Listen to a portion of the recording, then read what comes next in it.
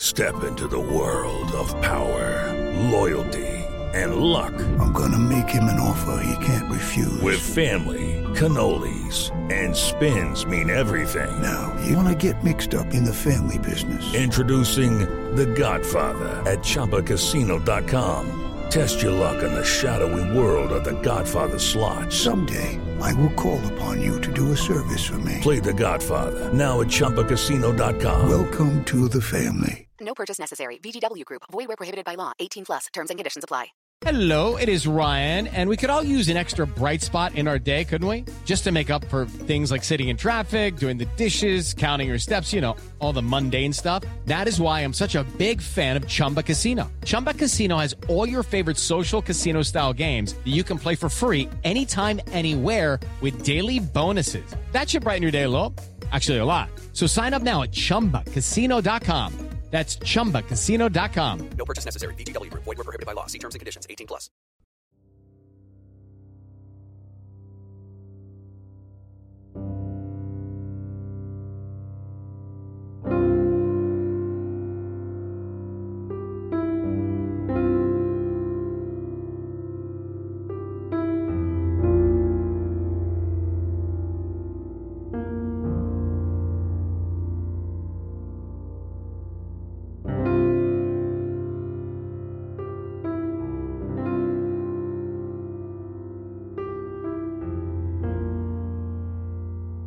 On February 9th of 2004, 21-year-old UMass student Maura Murray drove from her dorm in Amherst, Massachusetts to the White Mountains of New Hampshire. At approximately 7:27 p.m., Maura spun out her 1996 Saturn on a hairpin turn on Route 112 in North Haverhill. There has never been a credible sighting of Maura since.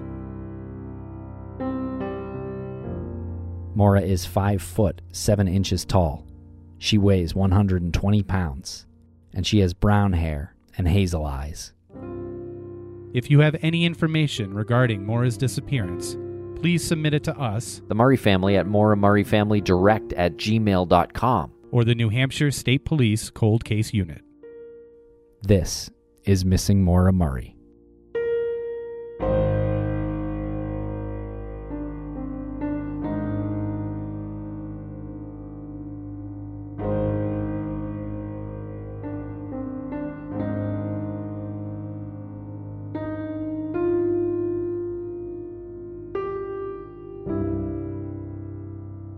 Welcome back to Missing Maura Murray. I'm Tim, here today with Lance. Lance, how are you today? I couldn't be better, Tim. Could not be better. How are you today? Today, Lance, we are introducing our live show that we had with the Prosecutors podcast from just last week. And it made for an interesting conversation, so we're popping it up here on the podcast feed, so we hope you like it. Yep, we got the Prosecutors, Brett and Alice. They come with a breath of fresh air in the Maura Murray community. They have a lot of good opinions, and you know what? They're wicked smart, Tim. They are Harvard and Yale grads, which my cap is off to them. I tip my hat to them for that, and I tip my hat to them for joining this community. It's a very honorable thing to do. Okay, everybody, and make sure to check us out tonight, Thursday night, August 13th. We're doing a live show, not necessarily a Maura Murray night, but, feel free to bring your questions. Exactly. We usually have a guest, but tonight we felt like maybe Tim and I should just answer some questions from the audience. So the guest tonight is you. And I'm not talking to you, Tim. I'm talking to the royal you. Ah, okay. Well, that's you out there. So make sure to tune in tonight, 9 p.m. Eastern. It's on Get Vocals. There is a link in the show notes. And make sure to check out the Prosecutors podcast and find them on Twitter. There are links for that as well. Thanks a lot for listening.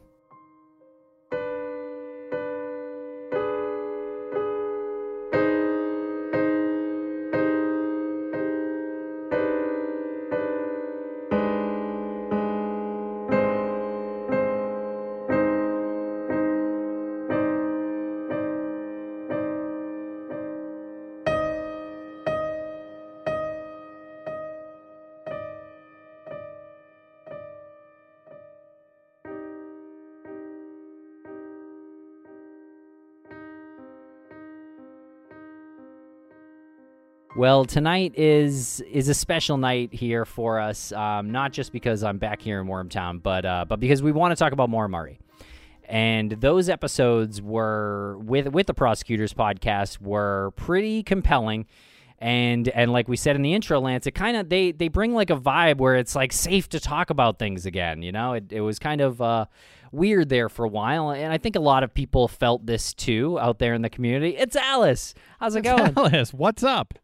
Sorry, I kicked Brett off by accident, so he is actually creating an account to come on. So sorry about that. No worries. So Alice, we want to talk about Maura Murray tonight, and we were kind of just going over the recent episodes with you and Brett, and how did you think they went? I mean, thank you guys so much for having us. I thought it went great, but I think everyone in the chat room may have some strong thoughts. I know that we may have said some things that were controversial. I think that it was, at least Brett and I have been pretty consistent in our views from our 4 episodes and kind of just expounding upon them with you all. So hopefully I'd love to hear dissenting thoughts. That's what lawyers do. We debate all day long.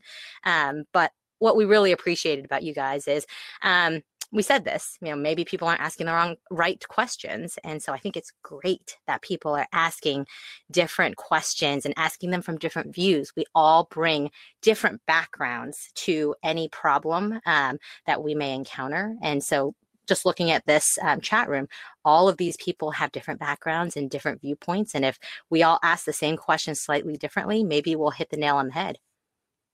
Yeah, totally agree with you. And before we dig in any deeper on Maura Murray, I just want to point out that we've actually never seen you and Brett in the same room at the same time, and he popped off, and then you came on. So I'm almost wondering if you have a Brett mask on the back of your head. Yeah, definitely happening. Okay. I think that's a theory on Reddit. I think so. There he is. We just it wasn't just me throwing my voice the whole time. Wow. Hey, Brett. They you totally ruined it. They thought that I had a Alice mask as Brett. That's the comment section was running wild with that, so we just squashed that rumor right away. Yeah, sorry, everybody. Sorry to blow up that conspiracy theory, but gotta do what you gotta do. I do have a legit question. You said that you throw out some controversial ideas or concepts in Maura's case, in Maura's disappearance. I don't even know if we asked this when we interviewed you, but it's been on my mind since that interview and since reading the dialogue that's been happening on Twitter in the interim. When you first discovered Maura's case, what were your initial thoughts, and how have those developed? Because you're relatively new to Maura's case. So how did you come up with your controversial notions or controversial ideas? Yeah, I mean, I guess we're relatively new to it as podcasters. The first time I heard about her case, honestly, I think I thought the same thing that I kind of think now, that, like I said in our podcast, I change my mind all the time, which was that she wandered into the woods and never made it out. And then I read James Renner's book. And so then, of course, I was all about the tandem driver. And then I thought, that doesn't really make sense. And so listening to you guys, and then I thought she was murdered. The things I never thought, I never thought that she never left Massachusetts, for instance. I think our most controversial thing is I've never been able to get over the Patrick Vassy stuff. I just can't get past it.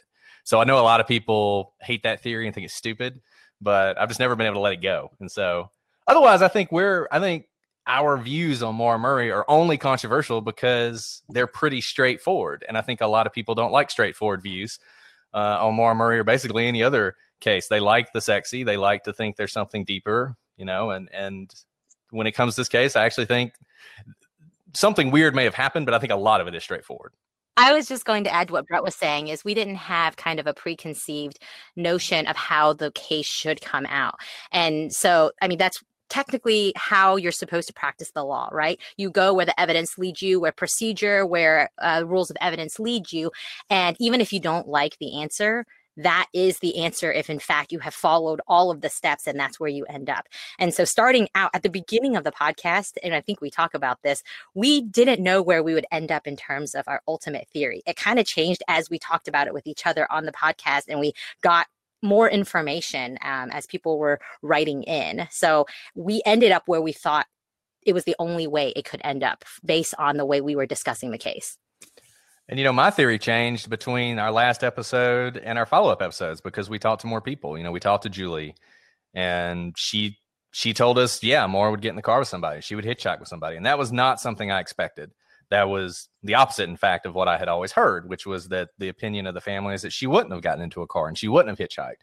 And she was when we asked her that, I was shocked. And she said, I think she would do that. And once I heard that, then the whole, would she have gotten into a car that drove by? If she did that, would it have taken her some time to really weigh that person and decide whether they're dangerous, which goes against the idea that she disappeared so quickly.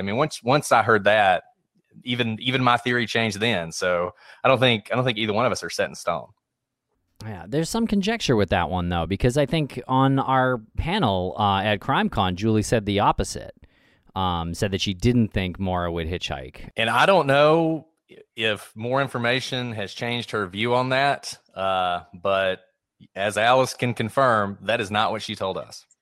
Not coming from whether she said that or not, because we have no idea. We have just the information that she told us firsthand.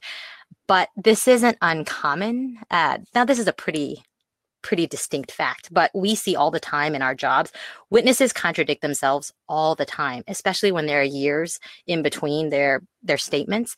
Now, this is a little bit different because it's such a distinctive fact. It's not something like, it was raining versus it was misting. It's, whether she would hitchhike or not. So I don't know what to say about that, except based on the best information we have, we only know what she told us. Yeah, maybe she was just giving it some more thought. I know as we all kind of said, things, our opinions do change, and sometimes I know for me, it's just from rattling things around in my head without talking to anyone. They do help when you talk to people, and especially Lance, and bounce them off people like you guys or friends, But maybe that's just a random inconsistency. Obviously, we don't think Julie's is shady or anything like that. It's obviously some kind of misspeak, or she changed her mind somewhere along the way. And I'll say this about Julie, they were obviously very close, and I think everybody would agree about that. But from talking to Julie, she was in the military. She'd been stationed in Korea recently. She'd only recently gotten back to the United States.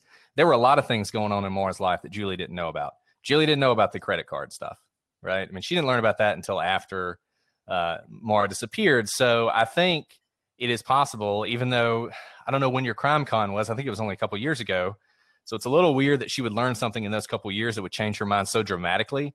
But I do think Julie, at least, and I don't want to speak for her, but is open to sort of learning new things about Maura that she just didn't know before.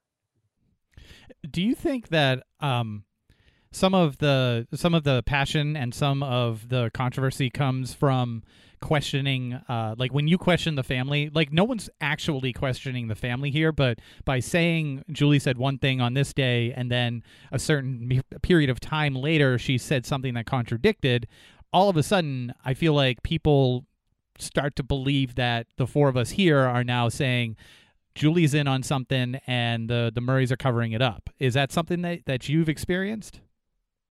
Well, look, the thing I always try and remember, and I don't want to speak for Alice, but I'm pretty sure she's in the same boat. The Murrays are victims in this too, right? It's not just Maura. Maura's not the only victim here. So I think you should be respectful of them, and you should, trying to take into account their feelings. But as I said, the last time we were all together, and they'll say that, Julie will say, look at everybody, right? She'll say that. And I think we have to put that into action. You do have to question everything. Now, I think you can very quickly move past the family and all this. But I don't think we can allow sort of fear of how the family might react to putting theories out there and letting people test them. And you're right. You're absolutely right. That is a danger. I think if it comes from a place of wanting to respect victims, that's a good thing, but we just can't let it sort of override our impulse to look deeper.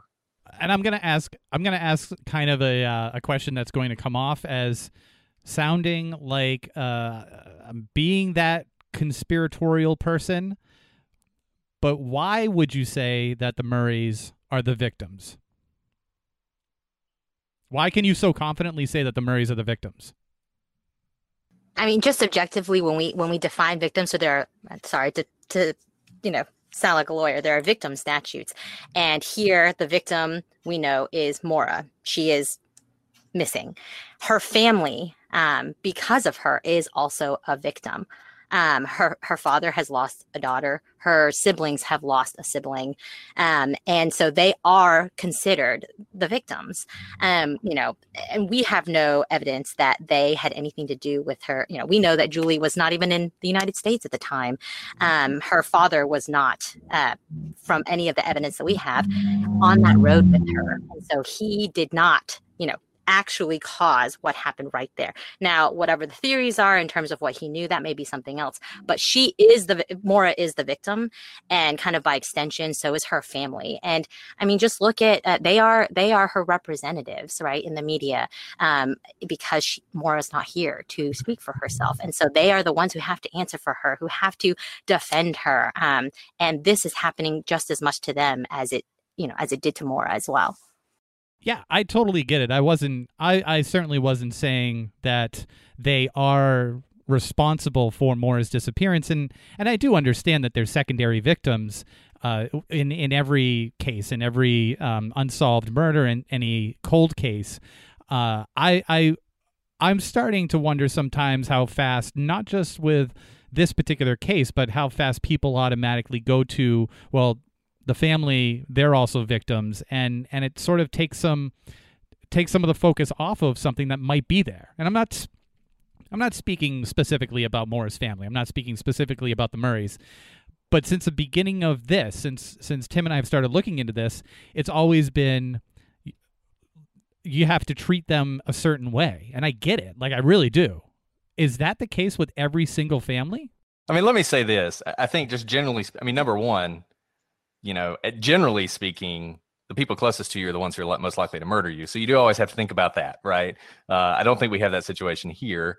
Generally speaking, though, I think actually you make a really good point, and that's that you do have to be careful about family, and you do have to be careful about other victims. And we see this in case after case after case. Alice and I are doing the Ray Rivera case right now on Prosecutors Pod, and Allison, who everybody's seen on Unsolved Mysteries, she has a very firm view of what happened, and that view can actually be detrimental to getting to the truth. We did There's Something Wrong with Aunt Diane, where Diane Schuler drove drunk and high the wrong way on a road and killed 8 people, and her family has spent years trying to prove that she wasn't responsible for that. She was responsible for that. So to the extent you're saying that, just because somebody's family and just because they're victims means you have to accede to their demands or do whatever they say, or no matter what, don't offend them. I agree with you 100%. Yeah, but we're not saying that about the Murrays. Yeah, and also I just want to say justice for DJ. Amanda is here, and her brother is she lost her brother. Her brother technically, I guess, was a victim of suicide, but he was murdered, and she's saying she feels like a victim. I see her, like we've spoken to her, we know her, and I would never think that about someone like her, And I'm not saying that I would think it about someone from, like, on the Murray's family, but they're, like, you use the Aunt Diane story. That is a crazy story. Is it Aunt Diane? Diane, right? Yeah. That is a crazy story, and you see the rest of the family just, like, full throttle. She was not responsible, but it's like, no. I mean, there's tests that have been done on her. Like, she was. That's a huge difference. Well, and then in the chat, Pelfrey the dog has made a point where even in this case, we see the problems that can come from family. And I know Fred regrets it deeply, and I've heard him say on interviews that he regrets it deeply. But the fact that one of the first things Fred said about Maura was that she may have done the old squaw walk, she may have killed herself. I mean, that certainly affected the way the police looked at this case. I don't think it means that no one looked for Maura. I don't think it means they assumed she killed herself, but it certainly affected the way they looked at it. And it probably meant they didn't look as hard. And it certainly meant that they went in thinking, we got a suicide here. We're going to find this girl's dead body a mile in the woods, with a bottle of vodka and sleeping pills or whatever. So, I mean, you're right. There is a danger there, and you just have to be careful about it. When we talk about Maura's state of mind, I feel like I don't know, I want to say we gloss over this, but I was looking at some footage that we shot, Lance, from Amherst, Massachusetts, back in 2015, just last week, and looking at that intersection again where Maura crashed her car at 3:30 a.m. And it's just It's a T-shaped intersection. It's like, I don't know what happened there. I mean, it makes me really sad to think about. I mean, I remember we once said, oh, maybe she fell asleep from the dorm, but it's like right there, you know? It's like, God, you could throw a stone from the dorm to that spot. Like, she didn't fall asleep. Like, what happened there? Was she, how upset was she, and why? Like, she drove straight into the guardrail. She didn't turn her wheel, you know? Maybe she turned it a little bit, but what happened? Well, and I think that's as we talked about, sort of going back and starting at the beginning, and I think there's a lot of people on the internet doing that. We've been involved in a 25,000 tweet Twitter thread about this, sort of thinking about these things again critically. Everybody's thought about that accident and what it meant to Maura and what it meant totaling. Excuse me, I know that's an issue for some people. Really damaging her dad's car. And how that might have affected her. But I think you're absolutely right. Why did she get in that situation in the first place? I've always assumed it was alcohol, but I will tell you, after, hearing about that message from Kate and thinking about the fact that she went off with some guy, a lot of people have raised the possibility that she was assaulted. That would make sense as to why she was so upset and why she felt like she needed to go and see her father as soon as possible. Yep. And, one thing that we really, when we were doing the podcast, we looked at the timeline very intensely, right? Timeline, not just in terms of the crash that led to her disappearance, but the days leading up to it. And I think Brett notes in the episodes, it's really interesting. Maura doesn't seem to sleep for days before she goes missing. So something's happening. I assume she is someone who sleeps typically. So I don't think that crash at 3:30 in the morning was necessarily one event that she was just upset then. It seemed like there were days of stress leading up to it. And I agree with, how do you T-bone something like that, something that seems so obvious, which is why we spent and you guys have spent so much time questioning what was going on in her mind leading up to her going up to New Hampshire. We've been talking about the party, and she left the party, and maybe she was drunk, which caused her to go straight through that T intersection and hit the guardrail. But James Renner talked to the police officer who arrived at the scene, and the police officer, and James was a bit dramatic when he said, yeah, he hung up on me. He probably hung up on him, but the police officer said when James asked him, why didn't you arrest her for drunk driving, he said she wasn't drunk. And I lean towards a police officer arriving right outside of UMass Amherst. If he saw a young woman like Maura with a car that was damaged like that, and she was drunk, he would have either taken her in or he would have taken her back to her dorm. I don't think he would have let the tow truck driver take her, hop in and go away with the car to her dad's motel, just on her word. I mean, he has a strong incentive to say that right now. I mean, I'm just... The officer? Though,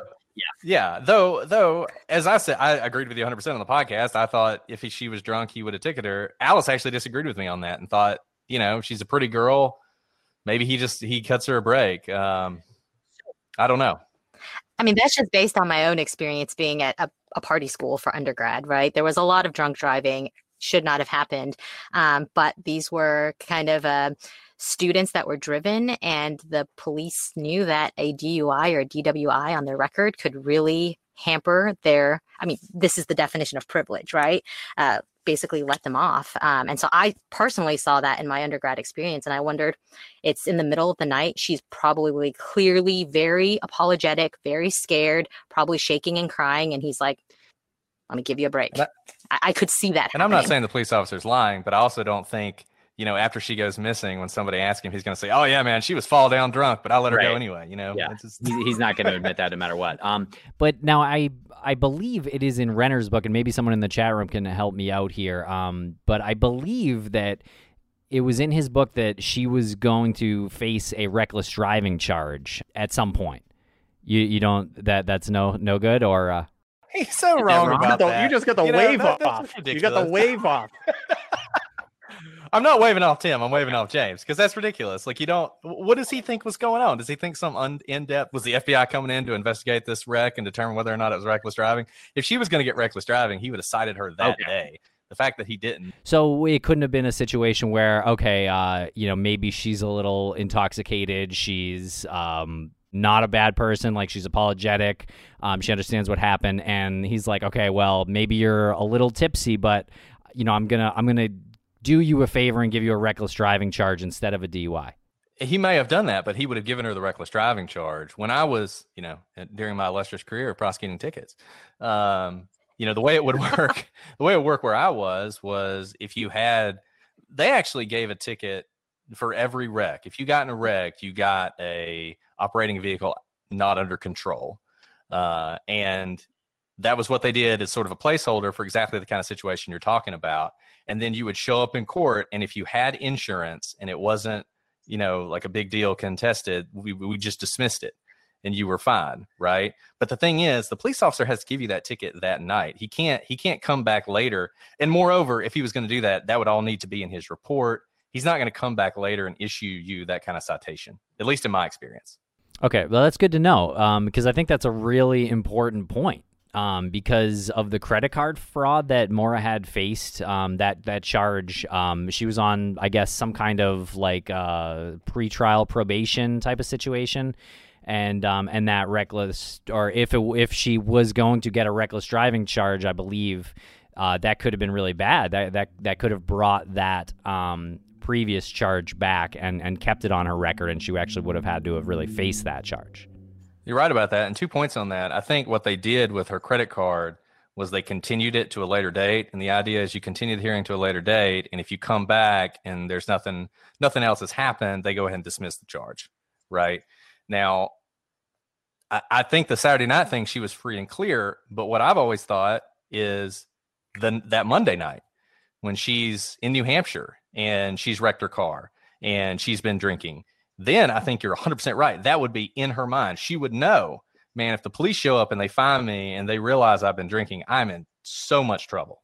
And like we said, not only does she know she's been drinking, alcohol is kind of splattered all over the car. So even if she had not been drinking, someone who walked up to it probably could have seen the wine splashed up, could smell the wine if it had been splashed around, and to automatically assume that she'd been drinking. And she could think, I'm going to be in a world of hurt. I just want to chime in with something that Brock wrote that I want to bring people's attention to before I forget about it. He said everyone has 3 lives. I thought it was pretty interesting: public, private, and secret.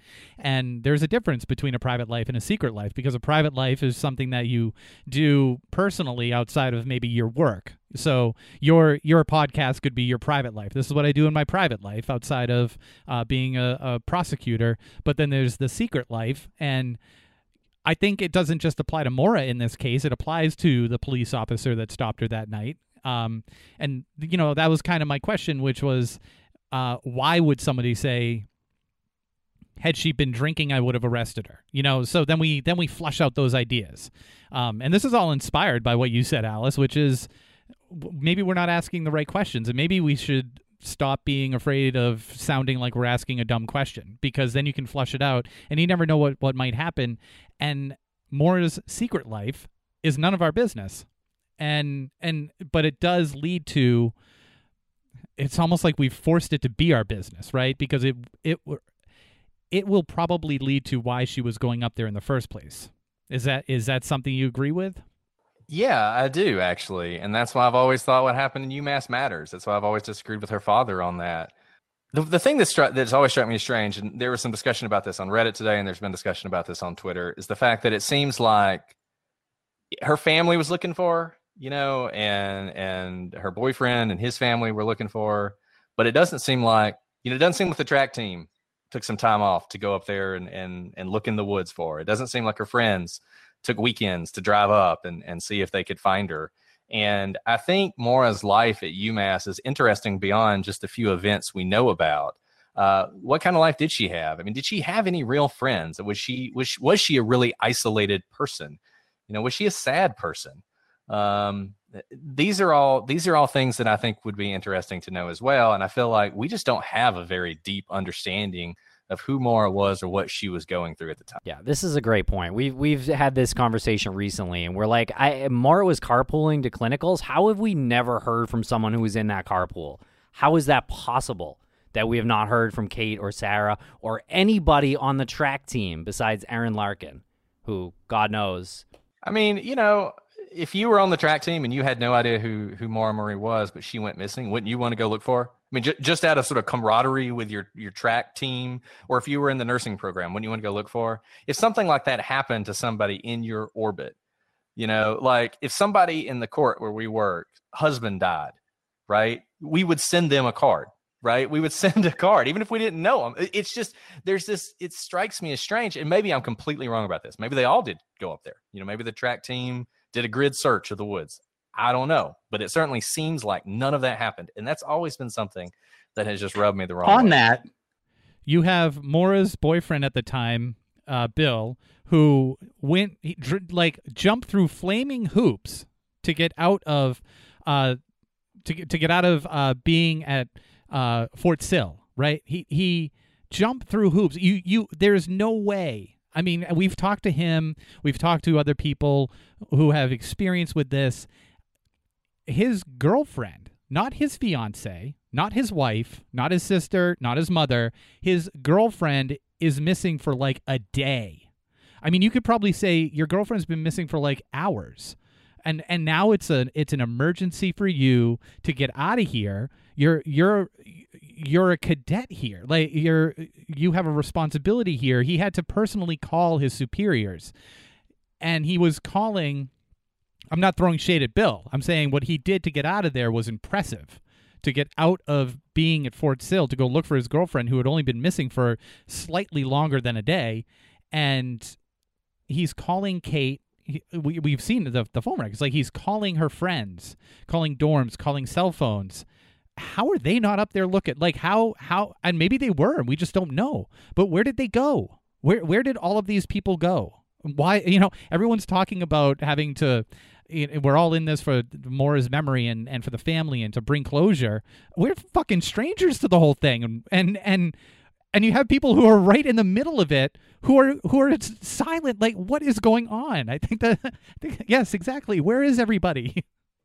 No, I was thinking exactly that today. Like right now, there's all these people who want to find out what happened to Maura, and we're all people who never knew her, never met her. But the people who should have wanted to find her right then and maybe could have made a difference very early on, it doesn't seem like they had any interest in finding her. And I don't understand that. I don't understand that. And I mean, I don't have any answers for you. Nobody does, because to this day, these people refuse to talk. And I don't think we can just blame James Renner for that. It wasn't James Renner's fault that Kate apparently was not up in New Hampshire looking for Maura. Whatever Kate may blame James Renner for now.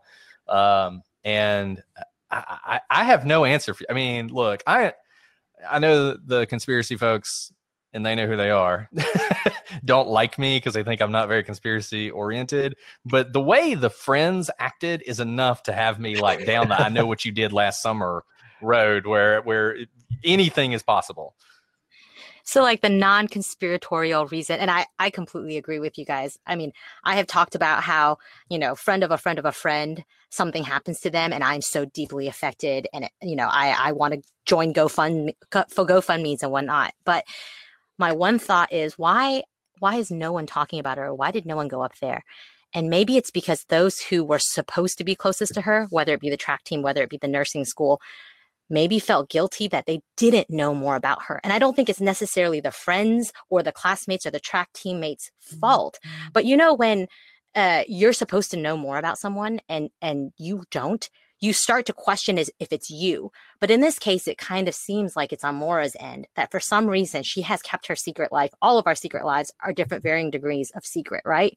I think Maura's secret life was very, very, very secret. And maybe when this all exploded into the news, onto campus news, maybe those who were supposed to be close to her thought, geez, is it me? Is something wrong with me that I was on a track team with her, that I shared a car with her every Monday to go to clinicals, and I don't know more about her beyond her name and maybe that she has a couple siblings.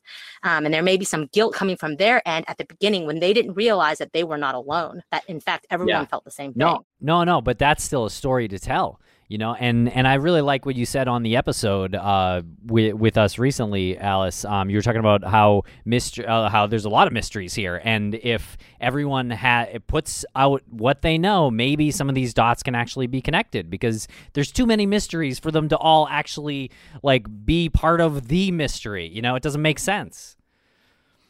Sorry, I'm getting a little fired up here. Well, I mean, could it simply be that? And I'm just playing devil's advocate, but you said maybe Maura's secrets her secret life is so secret that, maybe she just had such a secret life, right?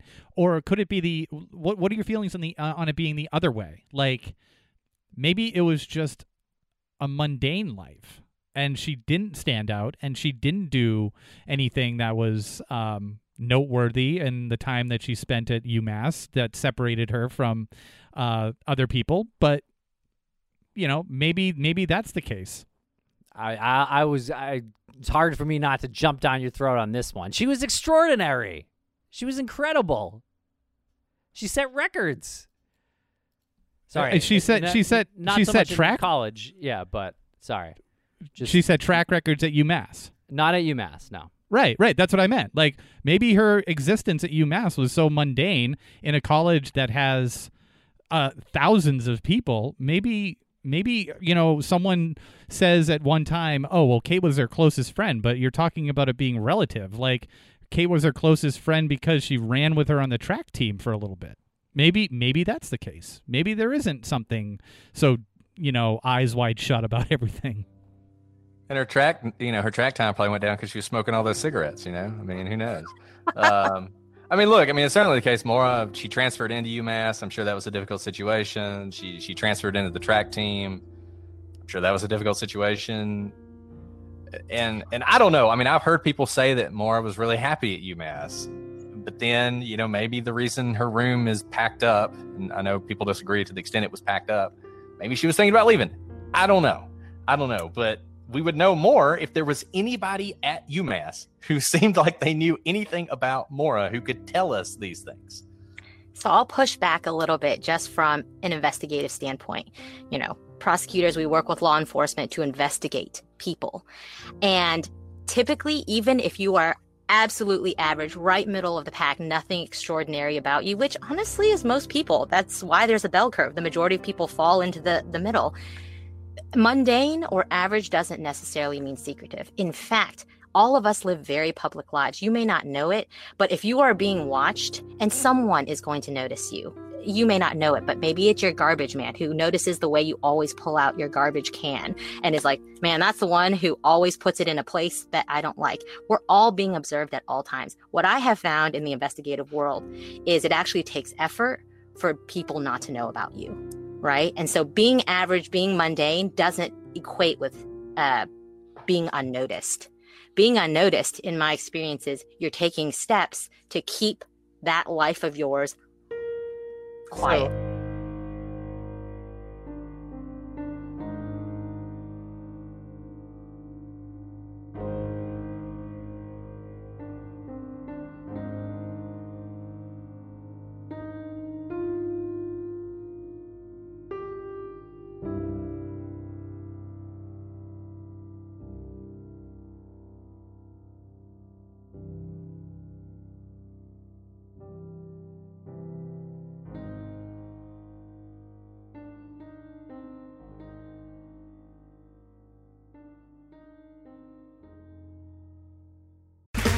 Okay, round two.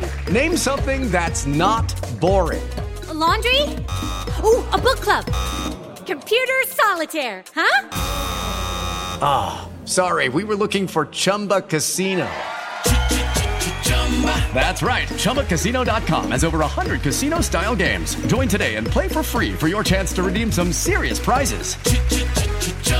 ChumbaCasino.com. No purchase necessary. Void where prohibited by law. 18+ terms and conditions apply. See website for details.